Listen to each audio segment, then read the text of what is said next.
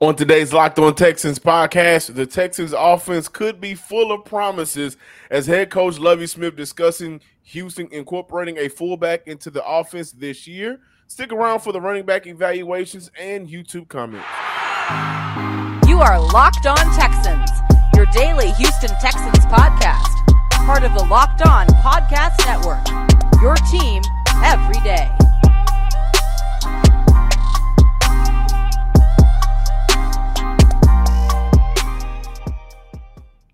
Welcome, everybody, to a Thursday edition of the Locked On Texan podcast, a part of the Locked On Podcast Network, your team every day. I'm John Hickman, joined by Cody Davis.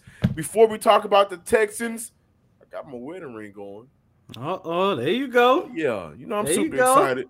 And that ring is the best ring I've ever received in my life.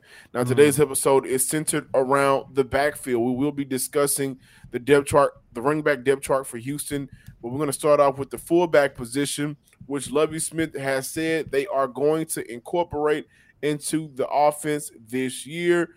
Lovie Smith continued with that odds are we will have a fullback on our roster. And for them, it was a commitment to the run game. And with that commitment, you are going to need some fullbacks. And they feel like they have a few that can play. The fullbacks that are on the roster at this time is Andy Janovich, signed in the offseason. He's appeared in 77 games throughout his career. 25 starts, with the Denver Broncos and the Cleveland Browns combined. Paul Quisenberry, also Troy Hairston, the 5'11", 250-pound rookie out of Central Michigan, signed with Houston as a free agent back in April. Played some running back coming out of high school. However, during his time in Central Michigan, he played on the defensive side of the ball, got some D-end, D-tackle, and some outside linebacker reps.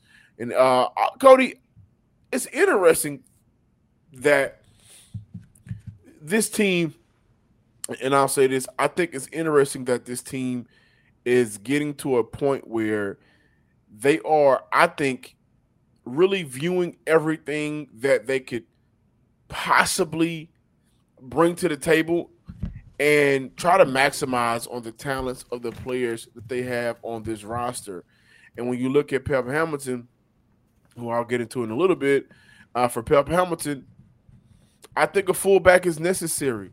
I think that if you're going to commit to the run game, then you're going to need somebody that can create space, create some holes for your running backs to run through alongside, of your offensive line. I like Andy Janovich to be the starting whenever they do play, because fullbacks aren't featured as much, but to be the fullback on this roster and get some of their special team burn as well. But for this run game, I think a fullback is tremendous. I think that's a great idea, and I would like to see Houston really utilize their fullbacks in ways that maybe they, as a franchise, they had done before. It has been a while since this franchise had a feature fullback, since the days of Vontae Leach, who's an all-pro. I love Vontae Leach and what he brought for that run game that was featuring Arian Foster. This could be a step in the right direction. Not saying Houston has Arian Foster on their roster, but this could be the step in the right direction to really maximize the talents of the players you have on your roster, giving running backs like Marlon Mack and Dameon Pierce, an extra body in front of them that can create some holes and create lanes for them to run through. And for me, when I hear fullback, now I think of the running backs playing inside of the gap, inside the tackles, playing in between the guards, running up the A and B gap, getting to that next level. And again, it's all about yards per carry with this team. George Warhop has said it. You can see it in the running back that they drafted and Marlon Mack, who they signed as free agents. They may not get a lot of carries, but it's all about the yards per pop. And a fullback adding that dynamic to that backfield, that could possibly lead this team for, again, hovering around 4 to 4 yards per carry because of the extra body that's back there. With Lovie Smith being interested in adding a fullback to this offense, It's just another reason why I feel the Houston Texans are not going into the 2022 season with tanking on their mind. They are literally trying to do everything that they can to make sure that they go out there and put the best product on the field and go out there and make sure they put some of their younger guys in the best position to succeed. Now, with that being said, John, after everything that you just said, when I hear Lovie Smith wanting to add a fullback, I'm thinking that this could go two ways. One, as you mentioned, is going to give the Houston Texans more protection in their run blocking. And two, and most importantly, it's also going to give Davis Mills another small target that he could utilize in the passing game. And you mentioned how you believe Andy is going to be the featured fullback for this organization. I believe that as well. And all you have to do is go back and take a look at his 2018 season when he was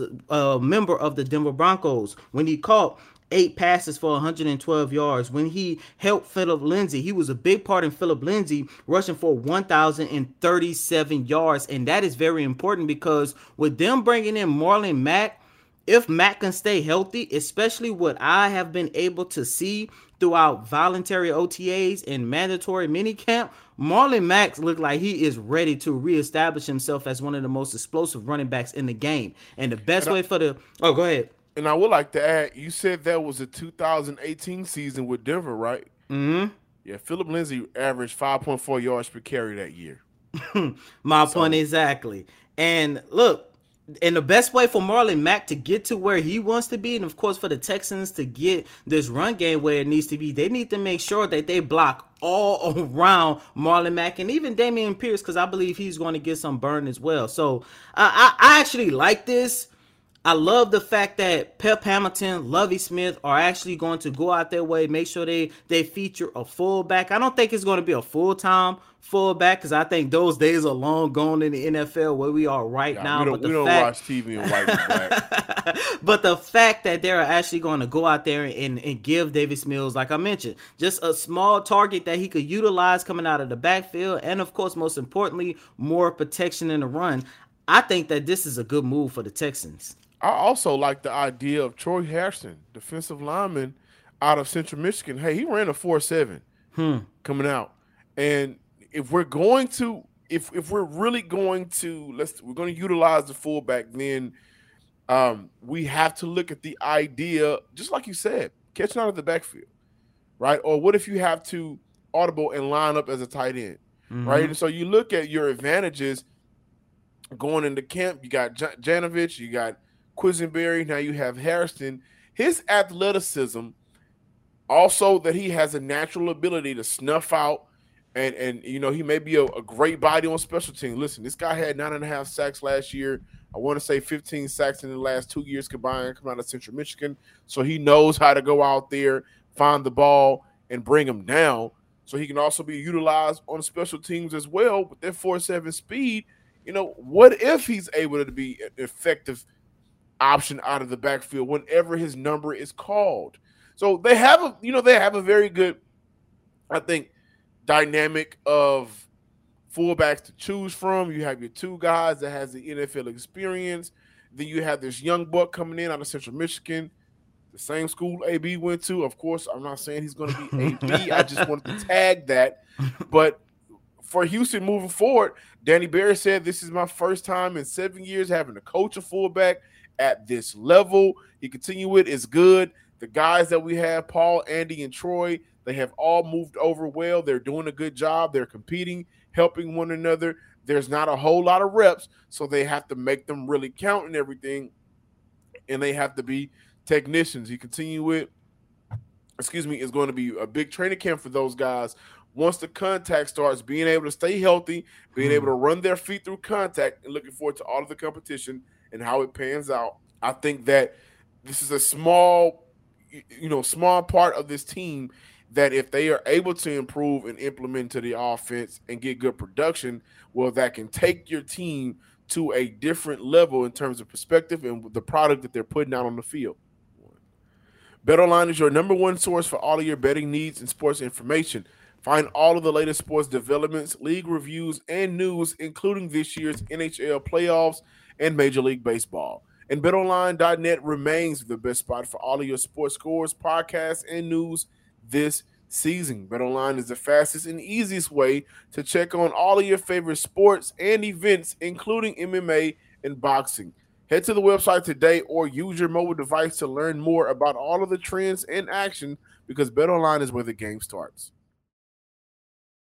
Welcome back in, ladies and gentlemen, to this Thursday installment of Locked On Texans. And on yesterday, we talked about the quarterback position for the Houston Texans as John and I begin a new series breaking down every single position group ahead of training camp. And I think the Texans and the NFL might be a month away from training camp, which is crazy because time flies. It seemed like just yesterday we were talking about the firing of David Culley and where this organization is going to go. Now we are sitting here with some modest expectations for the Houston Texans. And part of the reason why we are expecting the Texans to be better in 2022, unlike how bad they were in 2021 and 2020, despite the play of Deshaun Watson, is because the Houston Texans have a better run game. Last week, came on this show, final day of mandatory minicamp, and I talked about how good Marlon Mack looked. And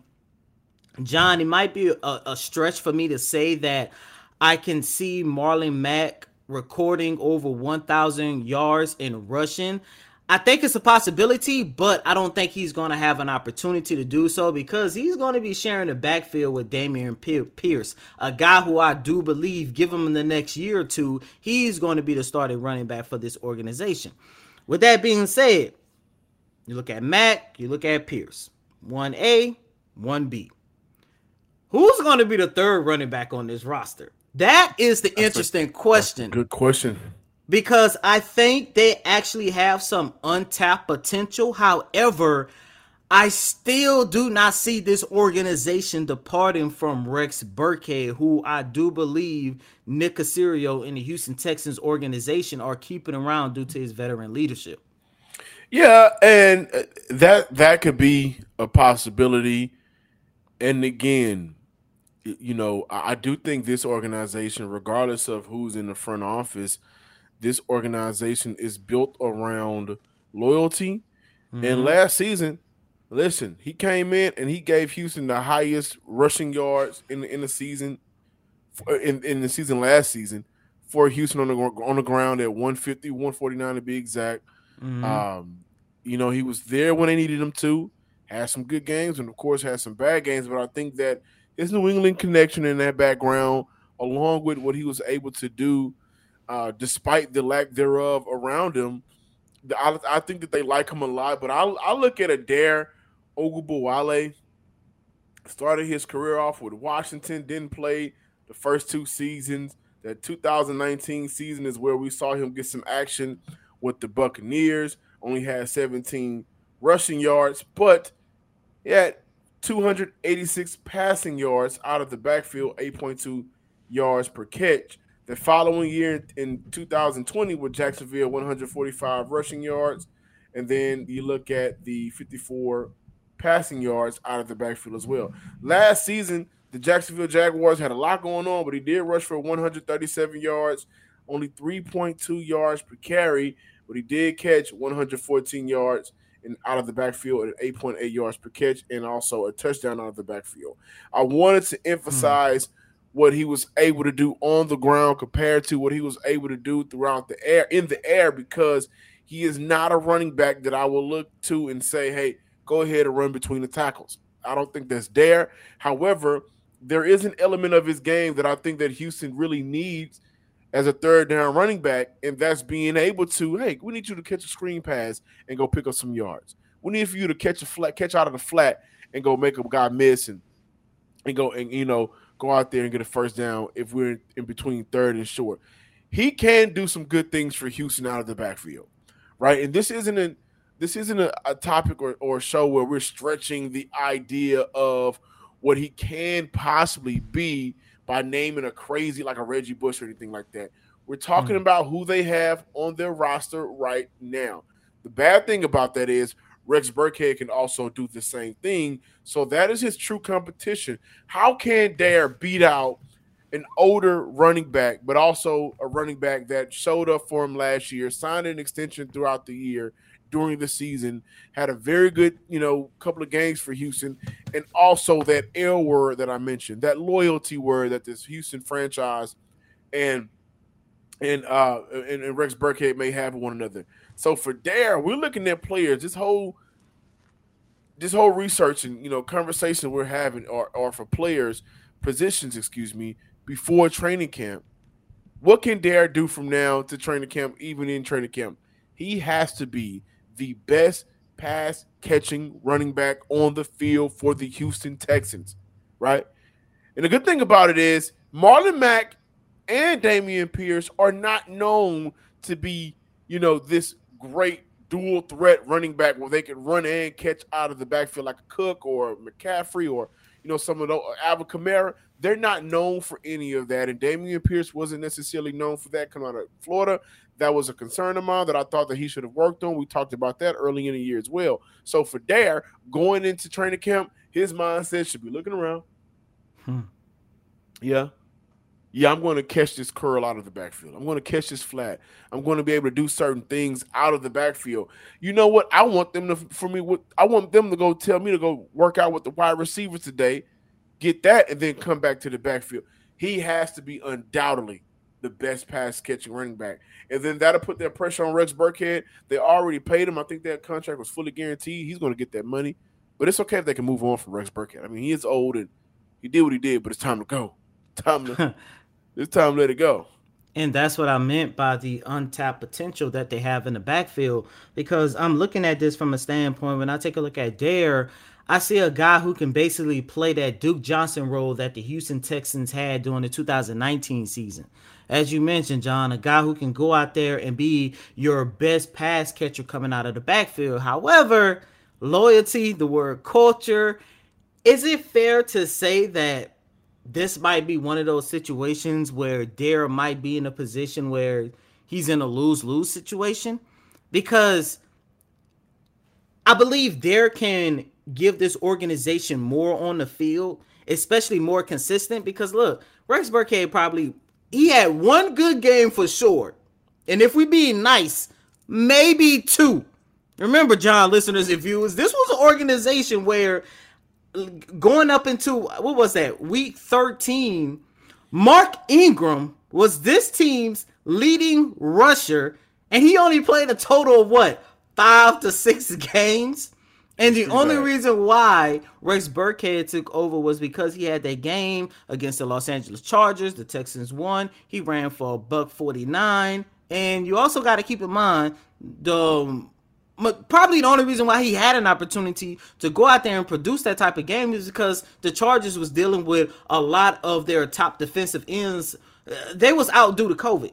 So, but once again, I still go back to Nick Caserio. I still go back to so many people within this organization singing the high praises for a Rex Burkhead. And I'm looking at this from a standpoint, I understand it. It's the culture. It's the loyalty. It's the leadership that he provides.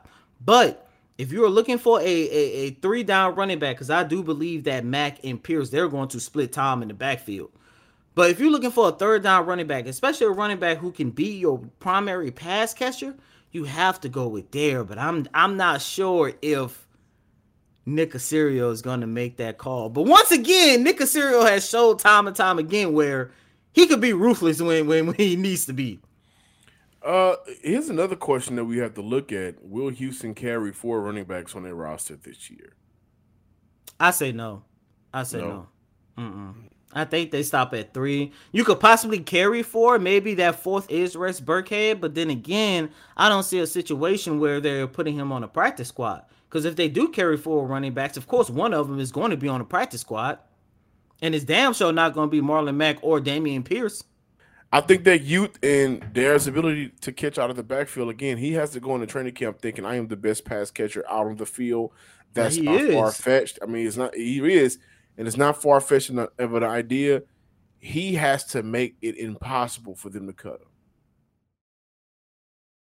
Thanks for making Locked On Texans your first listen today. Now make your second listen to the Locked On NFL podcast. Our national NFL experts and insiders keep fans dialed in with the biggest stories and the latest news from around the league because an off season doesn't equal a break in the action. Welcome back. Before we get out of here, we're going to get into those YouTube comments, and a lot of y'all were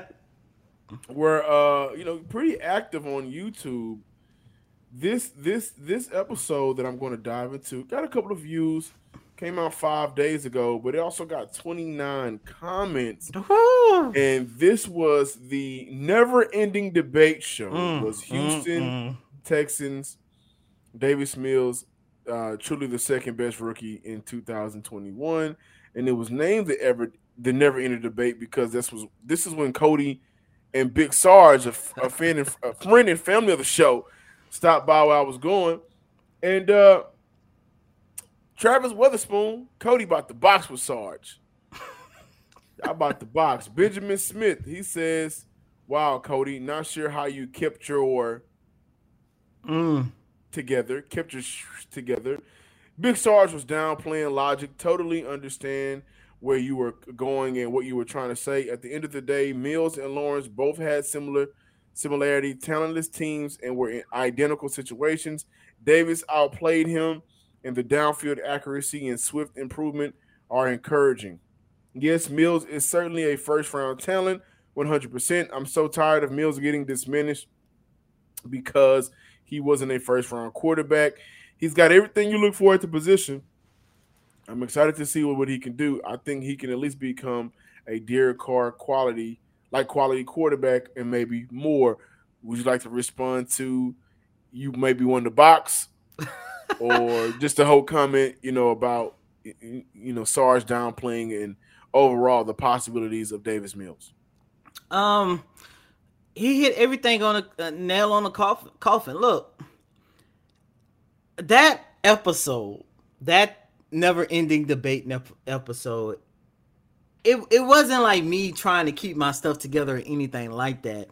But John, once again, and we talked about it here a lot on this show, and I think I might have said this in that same debate. I don't understand when you take Mac Jones out of the equation and you look at the rest of the rookie quarterbacks.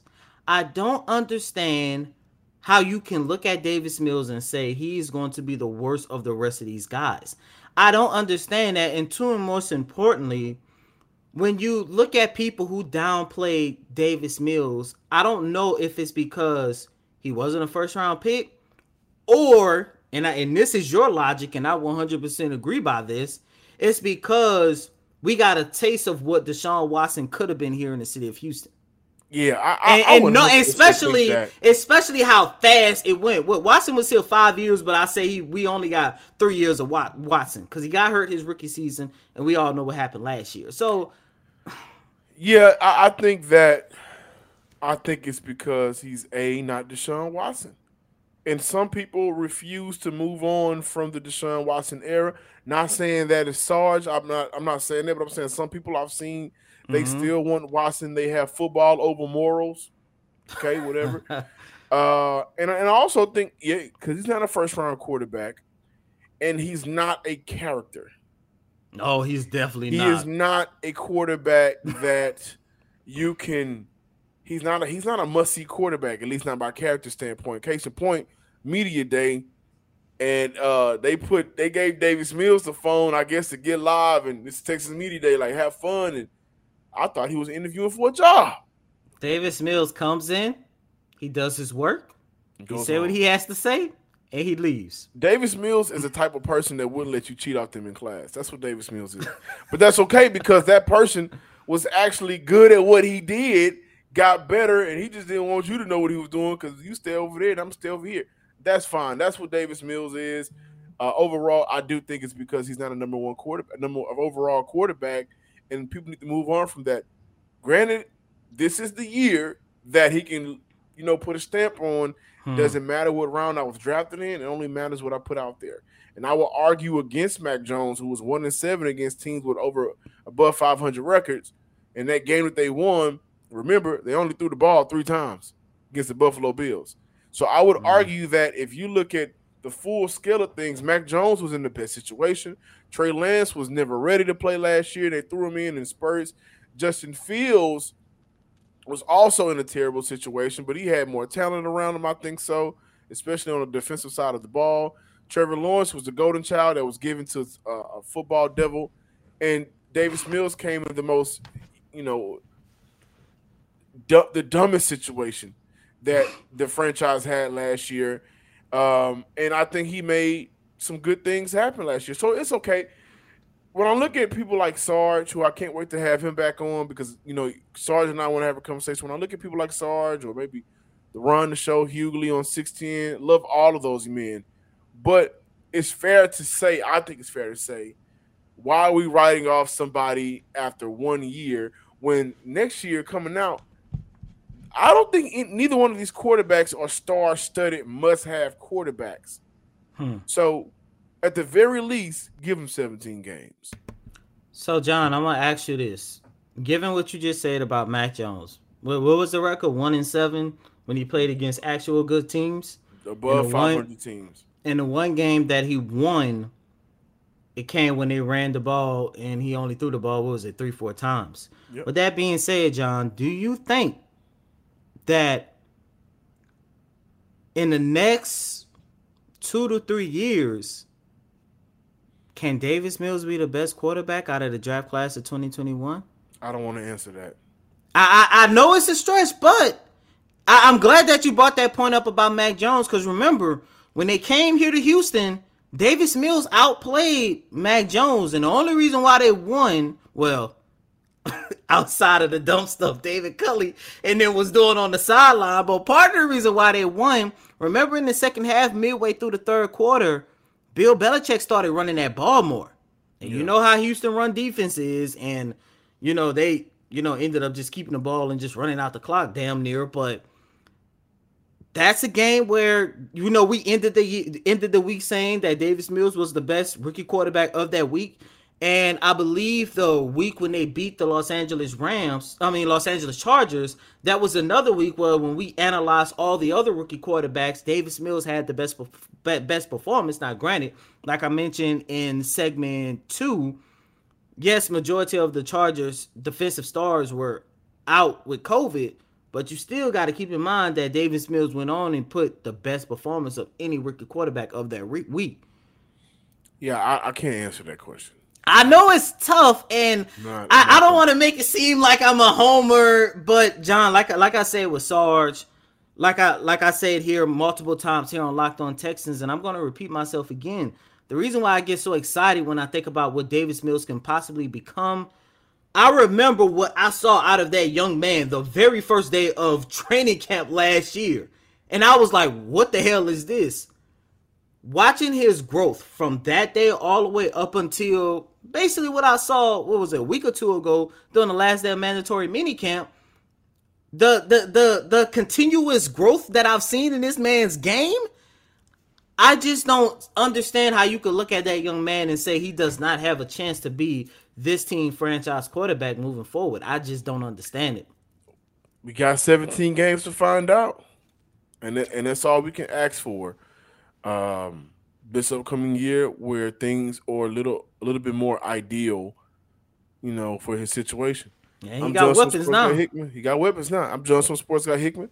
Thank you for checking out today's show. Follow us on Twitter at Locked On Texans, and like, comment, subscribe, share everything. Locked On Texans on YouTube.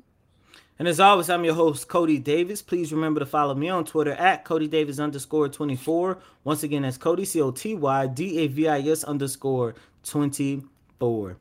Until Tuesday, ladies and gentlemen. Peace.